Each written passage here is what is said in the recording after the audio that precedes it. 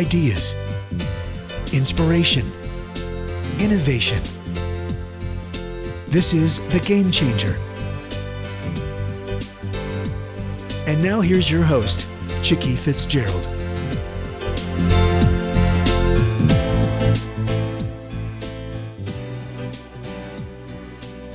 Good afternoon. This is Chicky Fitzgerald with the Game Changer Network, and we are going to be talking today with David Livermore, and he is the author of a book called Driven by Difference: How Great Companies Fuel Innovation Through Diversity. David, welcome. Thank you so much, Chicky. Well, it is exciting to have you on board, and I've got your book sitting here, and I absolutely love the cover of your book. And it is I'm guessing a light switch. It's a switch of some kind anyway that has all these different colors coming into it. And actually out of the bottom is this single gray cord, or maybe it's the other way around, that it's the single gray cord coming in and the colors going out. Why don't you tell us a little bit, before we get into the book, tell us a little bit about you, David.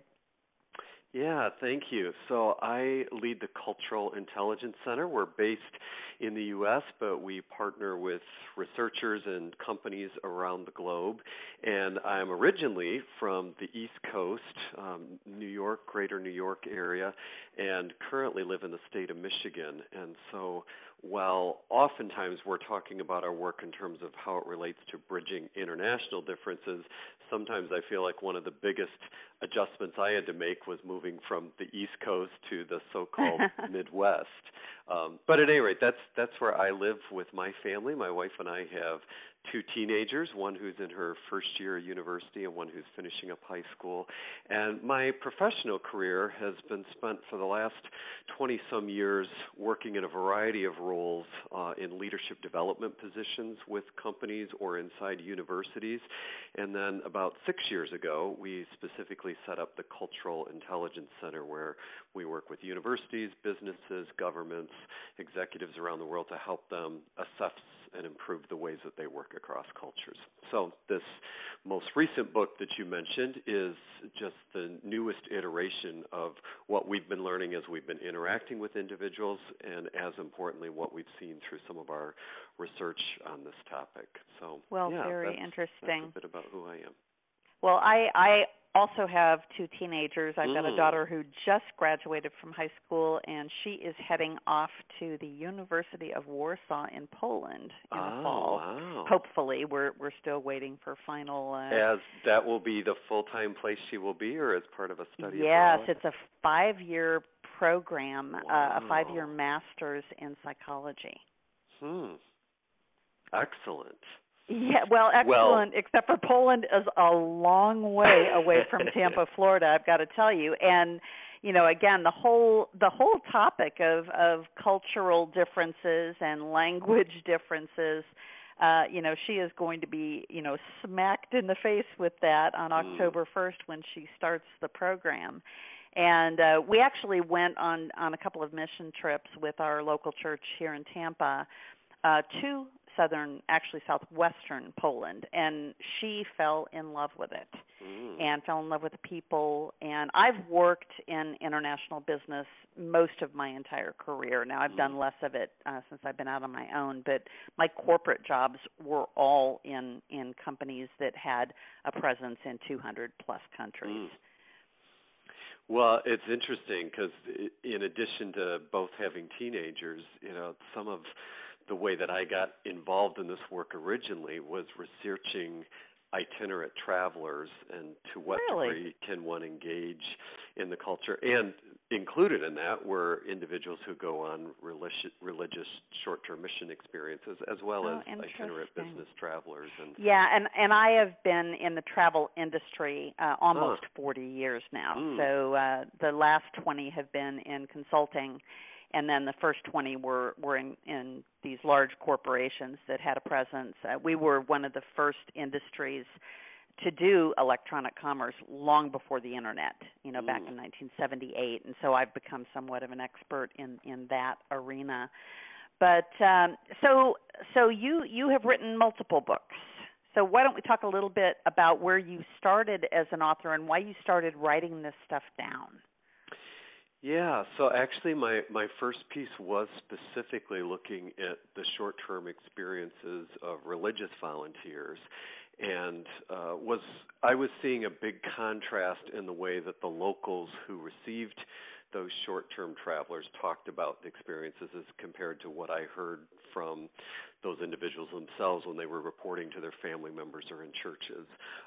But to get to your second point of why did I write it down, I didn't want to be that guy, that academic that just talked about problems and what was wrong and didn't offer any solutions, nor did I really find myself interested in talking in a lot of academic ease. So really It was, how do we talk about this in real life solutions I didn't find that the people who were traveling were intentionally trying to go off as ugly Americans in that. There were a lot of unintentional behaviors. So that's where I began in that journey. How do you just help people think about ways to do this better? Well, of course, and now I have to tell you an even more pertinent story, because my grandparents, actually both sets of grandparents, but I'll tell you my dad's parents' story first. In 1913, they went to Brazil as missionaries.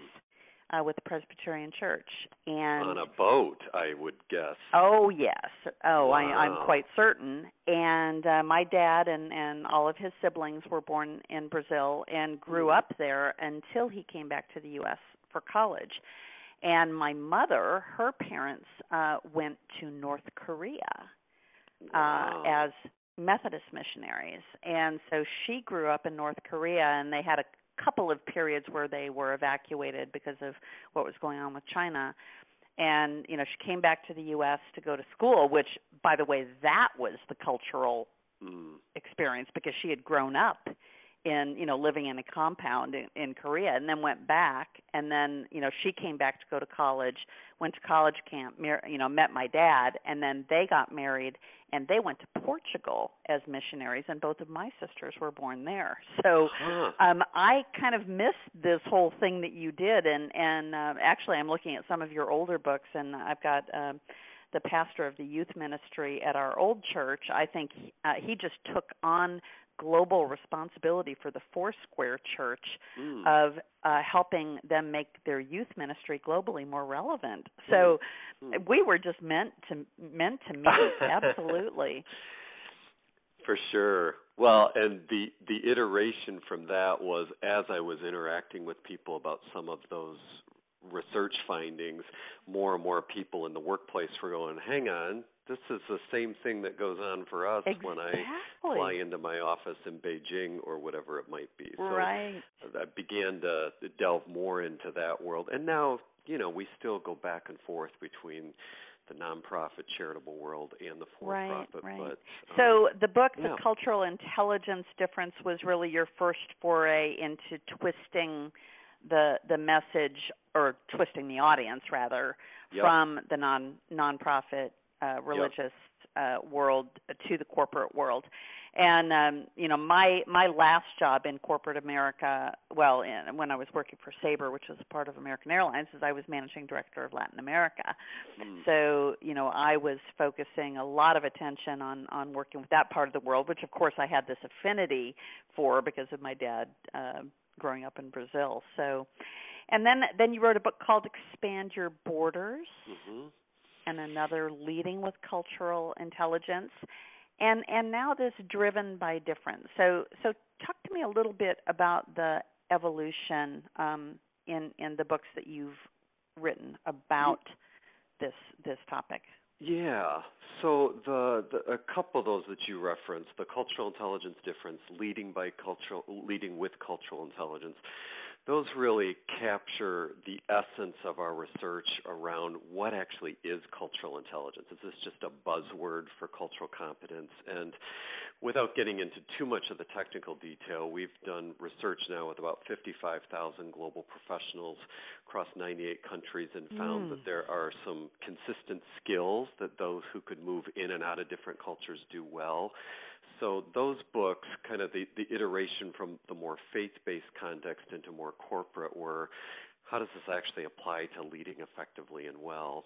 And that leads to the book that we're talking about today. I actually, ironically, given the nature of the work in culture, really hadn't spent a whole lot of time in the diversity space. But just as people were saying in response to the short-term mission work, doesn't this apply to business? As I was talking about global engagement, people were saying, well, but isn't this also true about people from the South and people in the North, or African Americans, without a doubt, Hispanics, right? Without a doubt. And the last job that I had before I left corporate life, I worked for a company that was owned by Delta, Northwest, and TWA. And I can tell you that just the cultural difference between the people at Delta Airlines, of, you know, the person on the reservations phone line saying, you know, how's your mama, you know, versus the Northwest Airlines people who were Minneapolis and all buttoned up, you know, sure. a company run by finance professionals. Right. That was my first taste of that kind of diversity. But, you know, I was just going to interject, and then I'll let you continue your thought about that, is diversity as a word evokes something completely different than this whole broad cultural approach. So, and again, I interrupted you, and I apologize. So, no, finish talking to me about this whole topic of diversity, which hadn't really occurred to you in a way other than just the differences between countries and regions.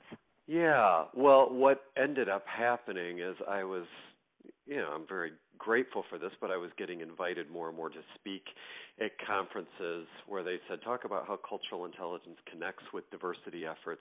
And just at a very anecdotal level, I was hearing a number of presenters also at those conferences say diversity leads to innovation. You get more diverse people on a team, and it automatically, you know, you've got more. And I'm sitting there going, okay, well, it could, but a lot of the teams I'm observed, it's quite the opposite, you know. And I sometimes say to people, if you've ever been married to someone who has a different opinion about how you should spend the weekend, you know it doesn't automatically lead to a more innovative outcome.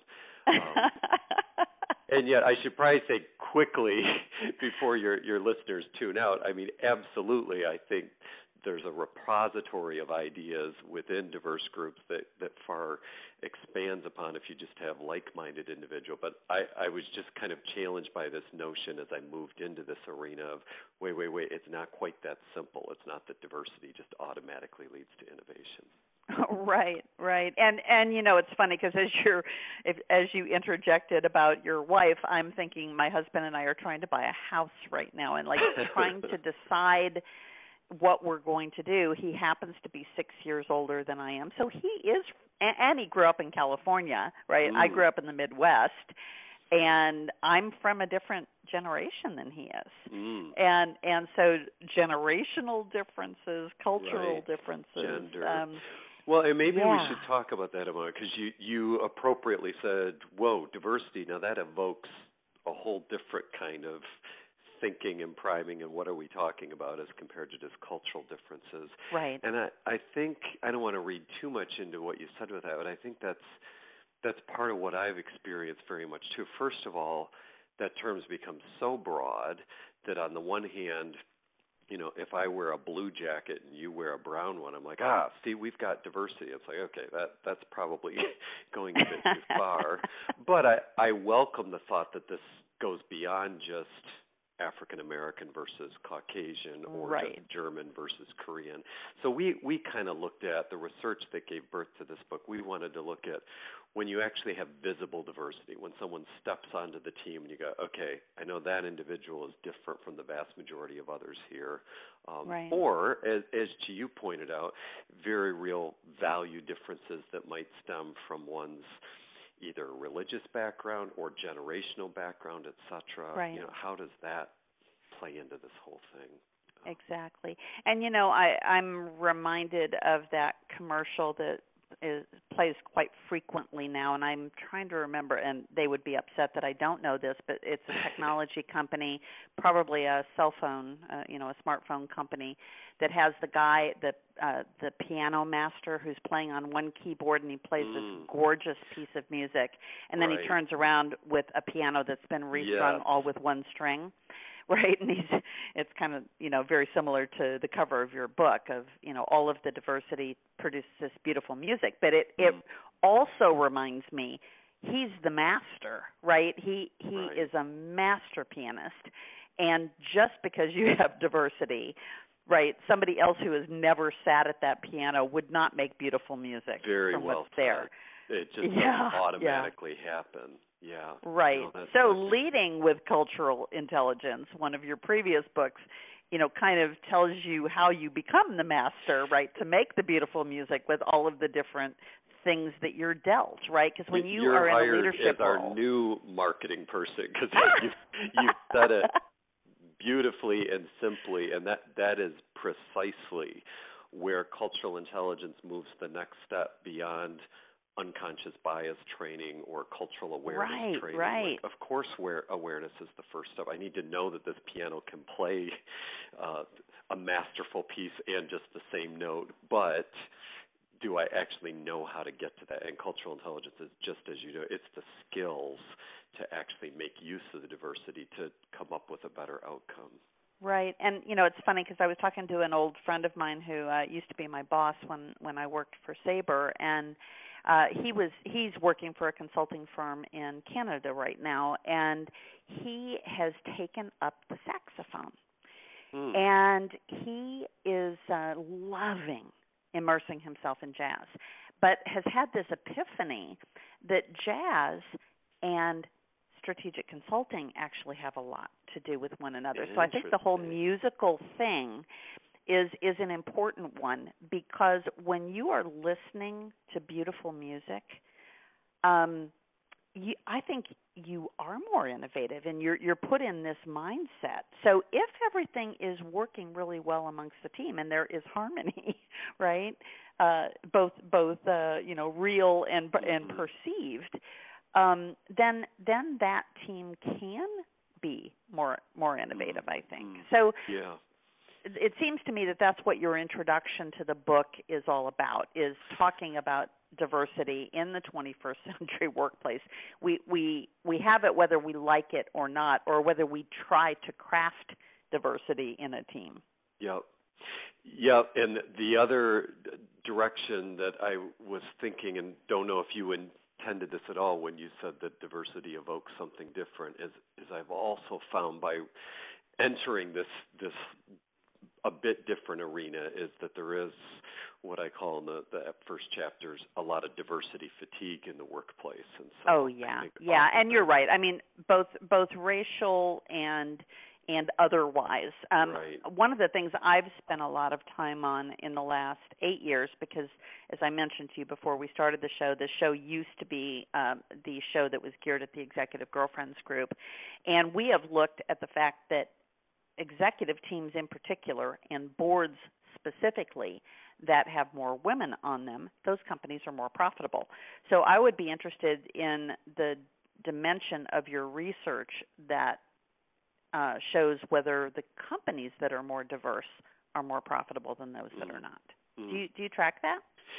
Yes, we absolutely do. And I mean, not broadly that we've looked at all Fortune 500s and that, but that really is the research that gave birth to this book, and it's just kind of putting numbers and research findings around the things that you've seen through the School of Hard Knocks and have described in our brief conversation here. And essentially, to make it simple, we found that the reverse could be true if you aren't careful. We found that homogenous teams, like-minded teams, all-male teams, or all-Caucasian teams were outperforming diverse teams when cultural intelligence levels were low.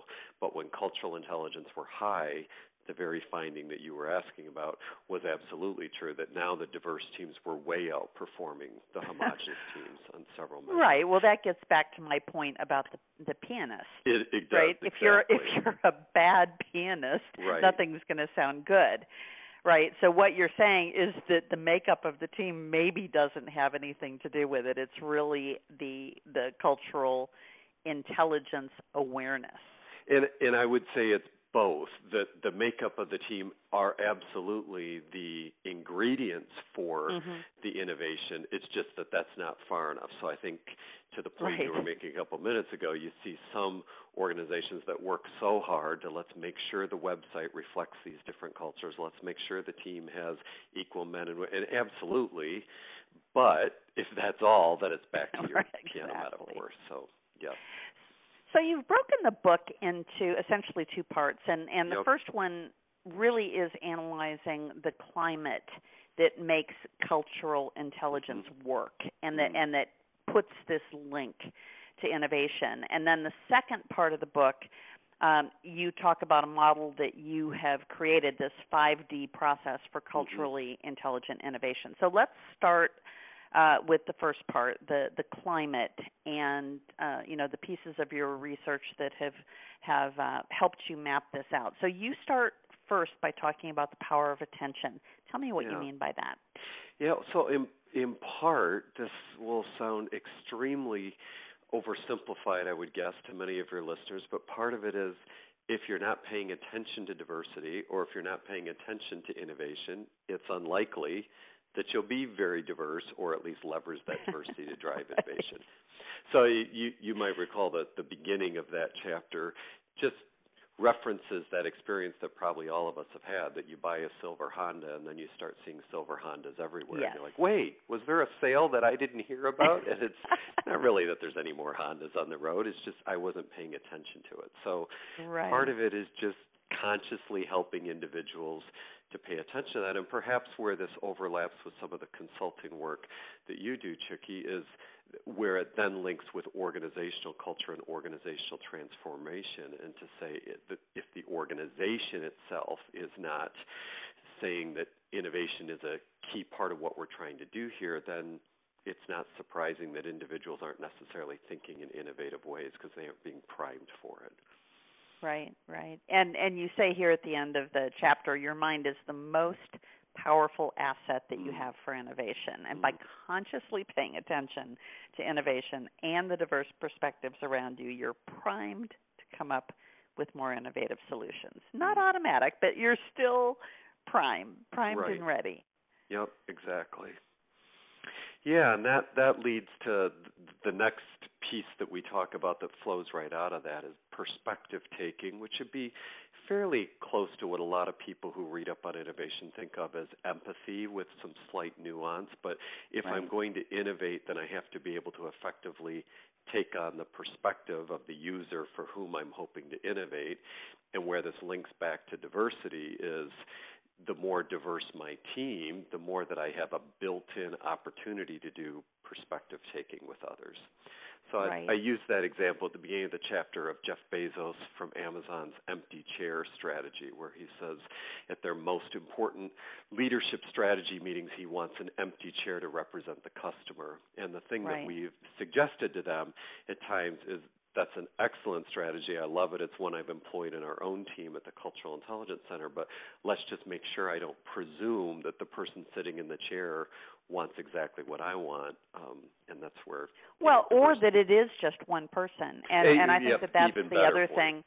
I did some strategy work for AARP a couple of years ago, and they actually had, probably 8 personas that made up the bulk of the AARP membership, and then they had to introduce the other aspect, which were the people who were coming up on 50, who they wanted to attract to membership and not have it feel like a penalty that you get an AARP membership card in there.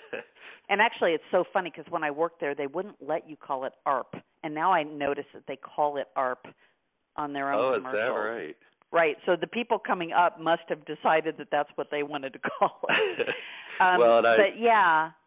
I was going to say, I confess, I have been with many friends who have been like, no, I just got my, so I don't know, maybe they didn't succeed, but. Well, it's been interesting after having been inside for, I probably consulted there over the course of about 18 months. And, then to watch what's happened, it's been, a good 5 or 6 years since I was consulting for them. but yeah, again, a single empty chair usually doesn't do it. And I'm in the midst of launching a new technology company, and my board will say, well, tell us about your customer, and I think, wow, the customer for my product is as wide and varied as it is possible to be, because everybody travels, and I've got a new technology that's, a new way for them to arrange their travel. So, but I love this issue of perspective taking, and I have to admit, when I first saw the power of the empty chair, before I saw what was behind that, I thought about it was a leadership program that I looked at for a while, that looked at all the different perspectives that you have to have on a leadership team, right? And from the inventor to the person who then becomes the innovator, and then the person who, the person who actually executes, and then all the way around the spoke until you get back to the disruptor, right, who has to say, look, this is what's going on outside, and we've got to change again, right? And what that methodology said was, even if your team is all on one side, let's say, of the risk equation, so you've got all risk takers, you've got to have an empty chair for the for the perspective of the person who doesn't want to take a risk. Yeah, absolutely.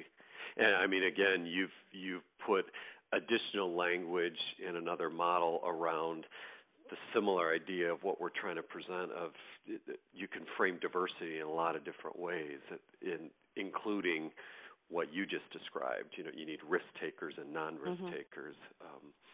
Exactly. Yeah, that's a huge cultural difference, by the way. It is, right? And I think, I was reminded too when you mentioned you can't just think of one customer. This is one of the things we often get at just more broadly in the cultural intelligence work, where we're kind of bucking against what has been the status quo in cross-cultural training for about 50 years, where we so describe, here's the nature of the Germans, here's the nature of the Chinese, which Chinese, and now we've kind of picked up on that, and here's the millennials. And, I talk to a lot of millennials that are like, not me, like who are you? And, I talk out of both sides of my mouth on that, because I think there is some value in those large understandings of tendencies and norms, for your daughter to have some understanding that the norm in Poland is likely to be this way on time as compared to if I were going to, Germany. But, to your point, how do I take on the perspective of the individual with whom I'm sitting at that point, and not just assume, oh, because you're this way, that means you're averse to risk or whatever it might be. And I've been a huge proponent in my own industry, actually, of understanding that even the single customer that you do isolate is actually about 8 different customers, particularly in travel, because you behave one way when you're traveling on business if it's your own dollar. You behave another way when you travel on business and you're going to a training program, or still another when you go and travel and you are on a sales trip where there's potential revenue, and you might be willing to take a nonstop and take the last first-class seat if you're going to close $1 million deal, but you'd never do that if you were, paying for the trip yourself, or if you were just going to a training program, right? And then you're also different if you travel with your wife or with your teenage kids, or you bring along the grandma and the dog, and so even the individual consumer of our products and services isn't the same. So moving on, I'm sorry, go ahead. Well, I just had a question for you. I mean, I would guess, does that also play into with the disruptors of the Airbnbs of the world? I mean, I would guess it depends on the purpose of your travel, whether or not you're likely to stay at Airbnb versus the Marriott. Is that?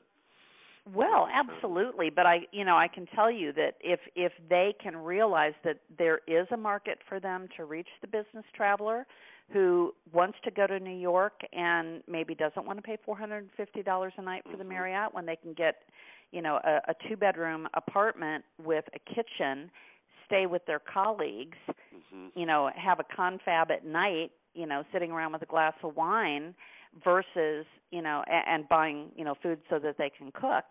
I mean, it's a whole different business culture that emerges out of that. And I would tend to say even is more innovative in and of itself because of the use of Airbnb.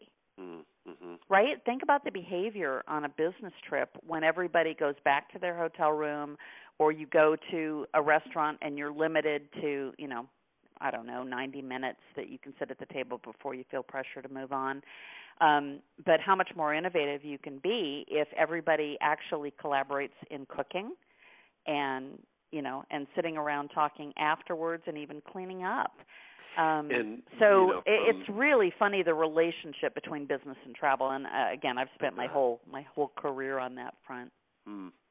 Well, and I was going to say, in from our world that we work in, that I find when I stay in rent local flats like that as compared to the hotel, I just also get to engage in the culture in a different way. Absolutely. I can be in the Marriott in Berlin, and I might as well be in Chicago, but then suddenly stay in a condominium and like, whoa, okay, I'm walking by people from all over. So yes, exactly.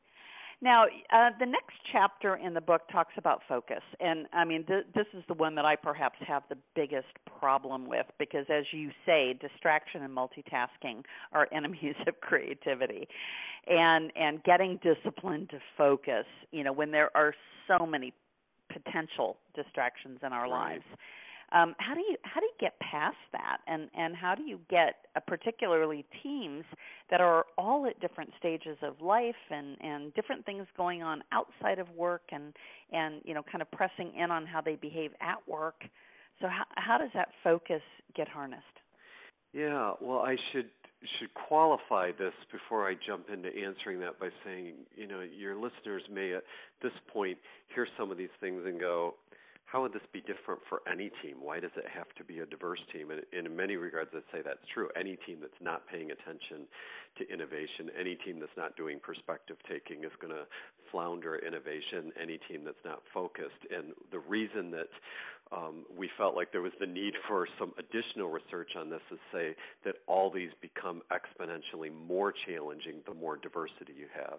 So with focus, it's now not only do I have all the distractions that you and I have day in and day out, from the pings of emails and trying to attend to our kids and family members, et cetera, but I also have, I have to jump on a phone call tonight at 12 o'clock because of time zone differences, or I'm sitting in a meeting and I'm dealing with a behavior that appears to me to be really rude, but maybe it's not rude. Maybe that's cultural. Maybe that's what they – so I think part of it is, at the risk of oversimplifying, stepping back to – take control of our schedule, and even on a diverse team, to create some formalized patterns that say we don't contact each other after these hours, we move around the difficult times to be calling in and doing the global call, those kinds of things.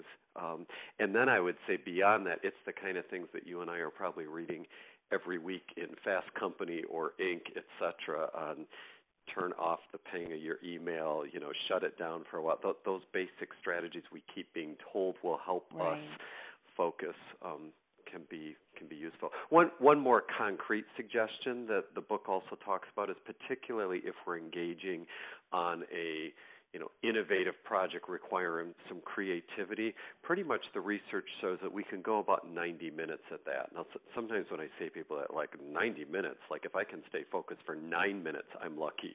But I'm saying, if we're doing an offsite and you have a whole team together, this whole thing of like, we're going to start at 8 in the morning, we're going to go till 10 o'clock at night, and we'll do a working lunch. And no, the brain can't function that way. So sure, go at it hard, particularly in the morning for a 90-minute, then take a true break and tell everyone they're not allowed to go on email. I mean, I realize people are probably listening to this and going, yeah, right, myself included, but at least to set the ideals there, those are a couple of the things that I might suggest people think about in terms of how do you focus specifically when you add the additional layer of distraction from different cultures. Right. So you move on to talk about space and taking control of your space to give the right climate for innovation to thrive, and that the whole notion of your surroundings impacting how you work with diverse colleagues. And I watch way too much TV, by the way. I hadn't admitted that ever previously on this radio show, but today I will tell our listeners I do. And I think about watching NCIS, and when the latest of the recruits came on board, she had this habit of sitting on the floor and working.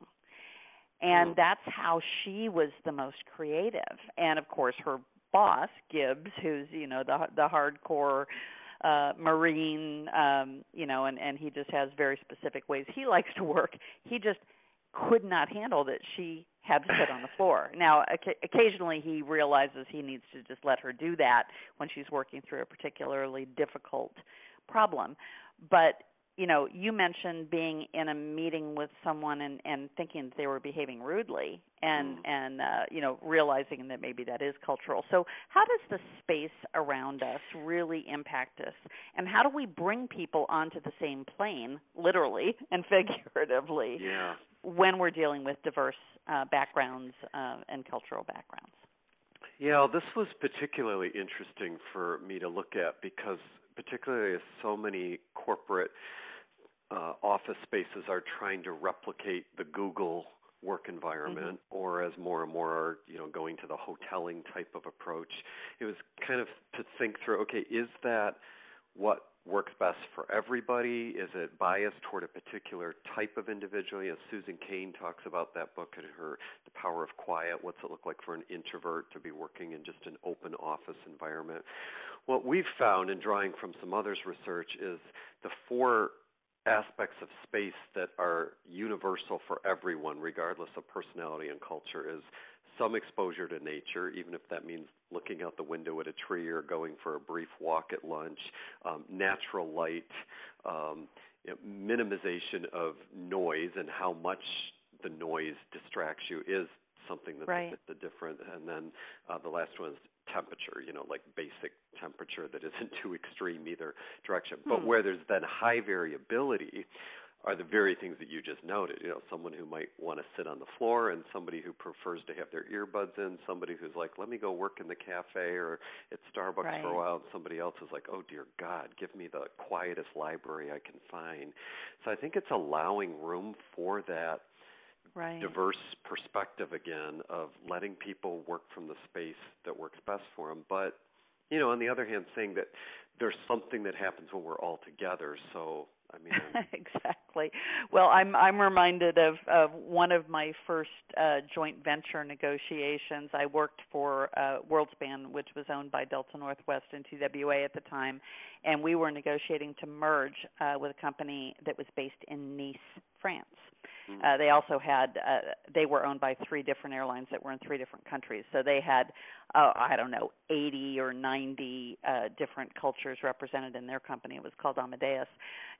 But because they were in Nice, we would have these 2-hour lunch meetings. We had free-flowing wine right at lunch.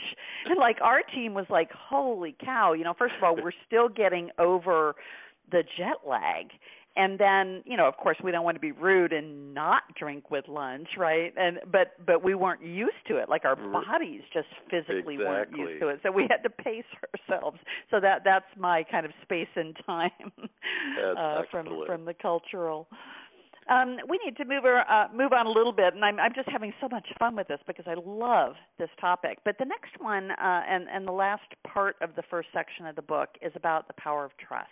Yeah. And I've got to believe that this is probably the hardest of all of the things that we've talked about so far. Took the words out of my mouth. I think it is, and as you know well, given all your life as an entrepreneur and the work that you do, the ability to let people fail is so key to effective innovation, and yet failure sometimes erodes trust or people respond to it differently. So just briefly, because I know we're running short on time and have some other things to interact about, but I think it's bearing in mind that what builds my trust may not necessarily build your trust, and especially if I'm working with a diverse team primarily in a virtual environment. So at the risk of oversimplifying and now stereotyping in ways that I said aren't always helpful, for me as a Westerner, a North American, if we're in a working relationship, the primary way that you're going to earn trust with me is you follow through. You do what you say you're going to do. And, if we chit-chat about why your mom called you Chicky and stuff. Like that's nice. That's helpful, and I feel like, okay, this is a decent human being. But ultimately, if we have to deliver a project together, even if you're very cold to me at the beginning of our call, I might be like, well, that's all right. She's all about tasks. Whereas, for somebody from a very different culture, if we didn't do any of that small talk or chit chat at the beginning, it could have the direct opposite. I don't care if you're going to follow through. Are you a human being that has any soul to you? And so those are the kinds of things that I'm suggesting can derail teams from even thinking about how they align together, because I'm not sure I trust you because of these kinds of behaviors. Right. Very interesting. So, once our listeners have mastered all of these things that we've just talked about, so, going back and looking at paying attention to what's going on around us, taking in other people's perspective and thinking about who's not in the room, getting focused about what we're doing, creating the right space and environment, and actually taking the time to do those things that are necessary to build trust.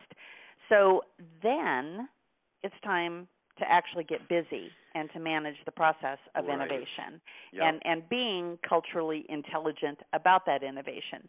So you've crafted this process that you call the 5D process.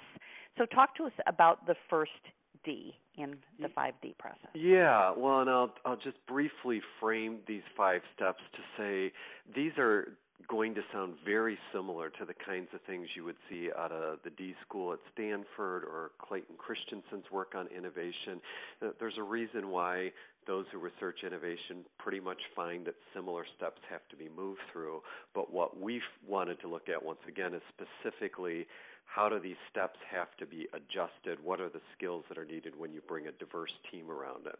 So the first D would be case in point. The first D is simply define. Define what it is that you're trying to address. What's the problem? And again, you bring any team together, and hopefully if you have a good team leader, they've stopped to say, what's the objective? What we find is that definition becomes all the more important the more that there's cultural differences around the table or on the team, because we might think we all meant the same thing. And I'll just briefly share an example. I mentioned in the book that we were working with a Fortune 50 company on a leadership development program, and they had just identified that one of their core leadership capabilities that they wanted to focus on over the next year was getting their leaders to act like an owner. Okay, given the nature of your game-changing audience that you have and your own entrepreneurial interests, I mean, you and I probably immediately resonate with, act like an owner. Have them actually do their business travel in a way that they spend as if it was their own money and take risks or not take, yada, yada, yada. So I think that's pretty much what was meant by it. So I was a part of a meeting where they were coming together to say, let's roll out what our leadership development program this next year will look like that's focused on getting people to act like an owner. I wasn't facilitating the meeting. Somebody else was.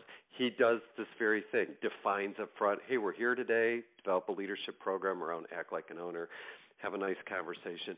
The first coffee break, a couple individuals from Thailand pull me aside and they say, perhaps you could help our facilitator understand that owners in our context are perceived to be drunk guys playing golf all day who don't have a clue what's going on in the business. And, first of all, I'm not saying at all that's necessarily true of all owners in Thailand, or that's the perception, but for them, they were saying, but that is so funny. Like, how are we I would go?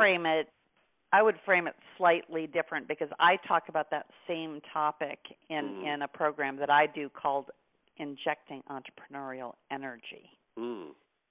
Right, and it does talk about what would happen if you were the owner, but I can see why that just jumped out at them, that they had a different perspective. And that word had a different meaning. Exactly, and to everyone's credit, it wasn't that they were clueless of what was trying to be accomplished, and it wasn't like the company itself was like, oh, never thought, but they were sitting there distracted the whole time, because even the definition in their mind was not really clear what it, and I think what you said, right. if it had been teased out more into we're trying to get them to think and behave as entrepreneurs, oh, okay, now next step. So anyway, Right, that's the right. definition piece. And, the book kind of lays out just some practical ways of how might you get people to define carefully what it is they expect the goal to be about. Right. And the next one is dream. And it's so funny because I'm thinking about this book in the context. I'm right in the middle of interviewing offshore development companies. And I've done this before and I've gotten burned and, part of it's cultural, but part of it is some cultures they don't give their people permission to dream. They are given steps and they execute against those steps. And so they're all about doing and not about dreaming. So you're talking here about how do you generate ideas from a diverse team. And I imagine some cultures or even in a room full of, seasoned business professionals that maybe are older, probably are older, and young people who maybe don't feel like they have anything to offer. Yeah, that's exactly right. And, one of the concrete ways we get at this in the book is let's just think about a brainstorming session. And so those of us who have been socialized in classrooms, growing up at school or in our homes of, hey, offer a unique idea. It doesn't matter how wild and off the wall it is, just say it. It might spark something else, as compared to individuals who've been brought up in classrooms like you just said, here's step one, here's step two, or, don't speak up unless asked to do so. So it's predisposed. Many times the ways that we even get people to offer their ideas to us are predisposed toward a particular cultural group. And so that's all we're after, is kind of taking an intentional strategy of how are you going to draw ideas out from individuals who maybe haven't been brought up in cultures where that's right. as prioritized, or at least go about it in a way that's different. Right. I think the next one perhaps is one of the most interesting to me because some organizations are really good at that dreaming and brainstorming piece. Yep. But they never, ever can get to a decision. Right. And so the next one is selecting and selling the idea and getting everybody on board. And in some cultures, the person who makes that decision is the boss. Yep. And they would never, ever dream about a worker on the team actually having a voice in that decision. So is that what you're implying here? It is. Yeah, it's very much, and it kind of relates back to, from the first part of the book, the perspective-taking idea, back to your point of who are the customers who sit in the empty chairs. So how do I decide based upon what I know about the customer, and how do I make more explicit what the decision-making process will be, rather than just assuming that everyone knows that, no, actually this won't be a boss-made decision, or, it'll be consensus. Right. Yeah, the next one, design, is the fourth step in the process, and it gets more specifically into how does culture even influence one's preferences for how they want an object to be designed. So, everything from color schemes to layouts of a website to, the actual functionality of something. So this kind of dovetails into the piece on innovation that's often talked about, design, but design is often predisposed toward a sort of Western eye for something, and it's saying as more and more markets and opportunities are being found in more emerging markets, are we designing in a way that makes sure we understand what that customer actually needs? Oh, absolutely. Absolutely. And there's a really interesting organization called usertesting.com that for a software developer that doesn't have the money for a huge, quality assurance testing team inside, you can actually put your product out, if you've got a minimum viable product, you can put it out to be tested by different age groups, by people in different countries, by people on different platforms. That's great. And you essentially pay by the individual, right, by the number of encounters that you have. But the neat thing about it is that the person who is looking at your product is actually recording their session, both visually and the audible side of things. And so you're hearing their reaction as they're trying to navigate through what you have brilliantly designed for whoever you think your audience right. is. And when we were designing our original product, we knew that it was going to be used. We were actually trip enabling the obituary, right, for a funeral home. So that if you knew that Uncle Harry had died and you wanted to go to the funeral, this allowed you to find a hotel near the funeral home. And it was just unbelievable to me because I had been immersed in it for so long to hear how people behaved.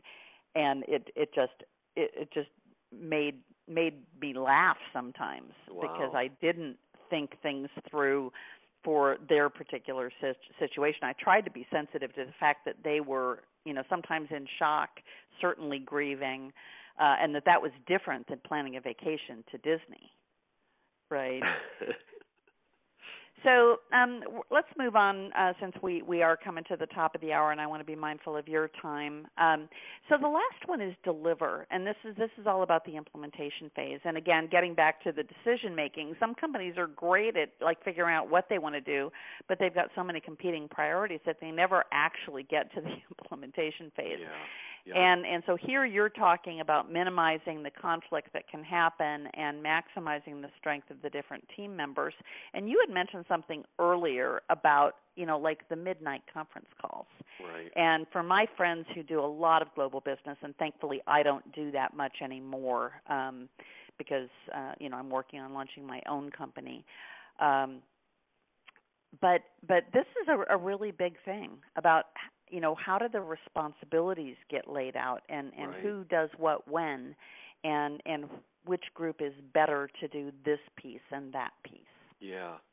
The good news is that the research found that the teams that have followed something akin to the 5D process leading up to this were much less likely to experience conflict in the fifth stage. So if you've carefully defined your objective, you've really worked together on generating ideas, deciding which one to do in design, then it follows that the delivery and the implementation, you've kind of already done the forming, storming, norming, if you will, on the team. But I think probably to just be more concise about it, of all the things that we find, if there are cultural differences in the way that we usually think about it, that create challenges in the implementation, it is on timing, and maybe not only on the conference call example, but timing in terms of what does a deadline mean? And, so my friends in Mexico, who are Mexican themselves, laugh about, when someone tells you, ahora, I'm going to send this to you now, you can't assume that means now and sit and watch your inbox for the email to come in. That might mean anytime in the next few days. And just having some more explicit conversation about what is a deadline? Why was it created? Was this just an arbitrary, uptight New Yorker? Is it a suggestion? Today? Yeah, exactly. So it's those kinds of practical things that, again, I would suggest are important for any team, but the more differences you have on the team in terms of cultural background, the more important it's going to be to really articulate what that implementation process looks like.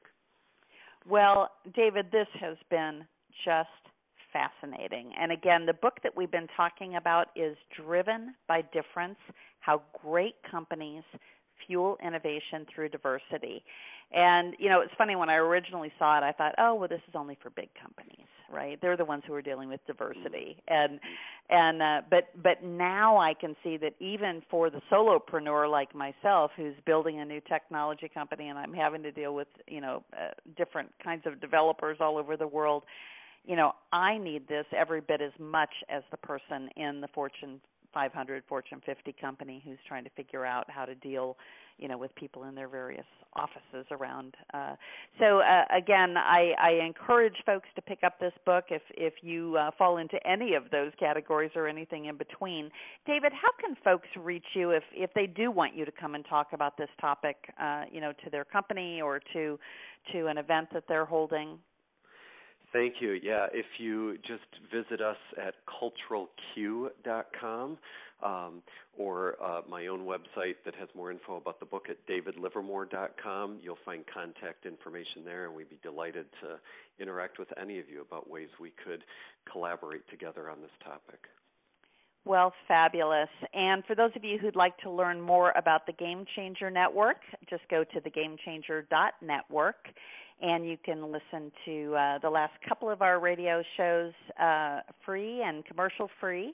And we would love for you to consider joining the network and just join us again. We're here every Friday at noon, and the shows are syndicated out over a wide range of platforms. So thank you so much for listening to us, and we will see you next week. You've been listening to The Game Changer. Ideas, inspiration, innovation with Chicky Fitzgerald.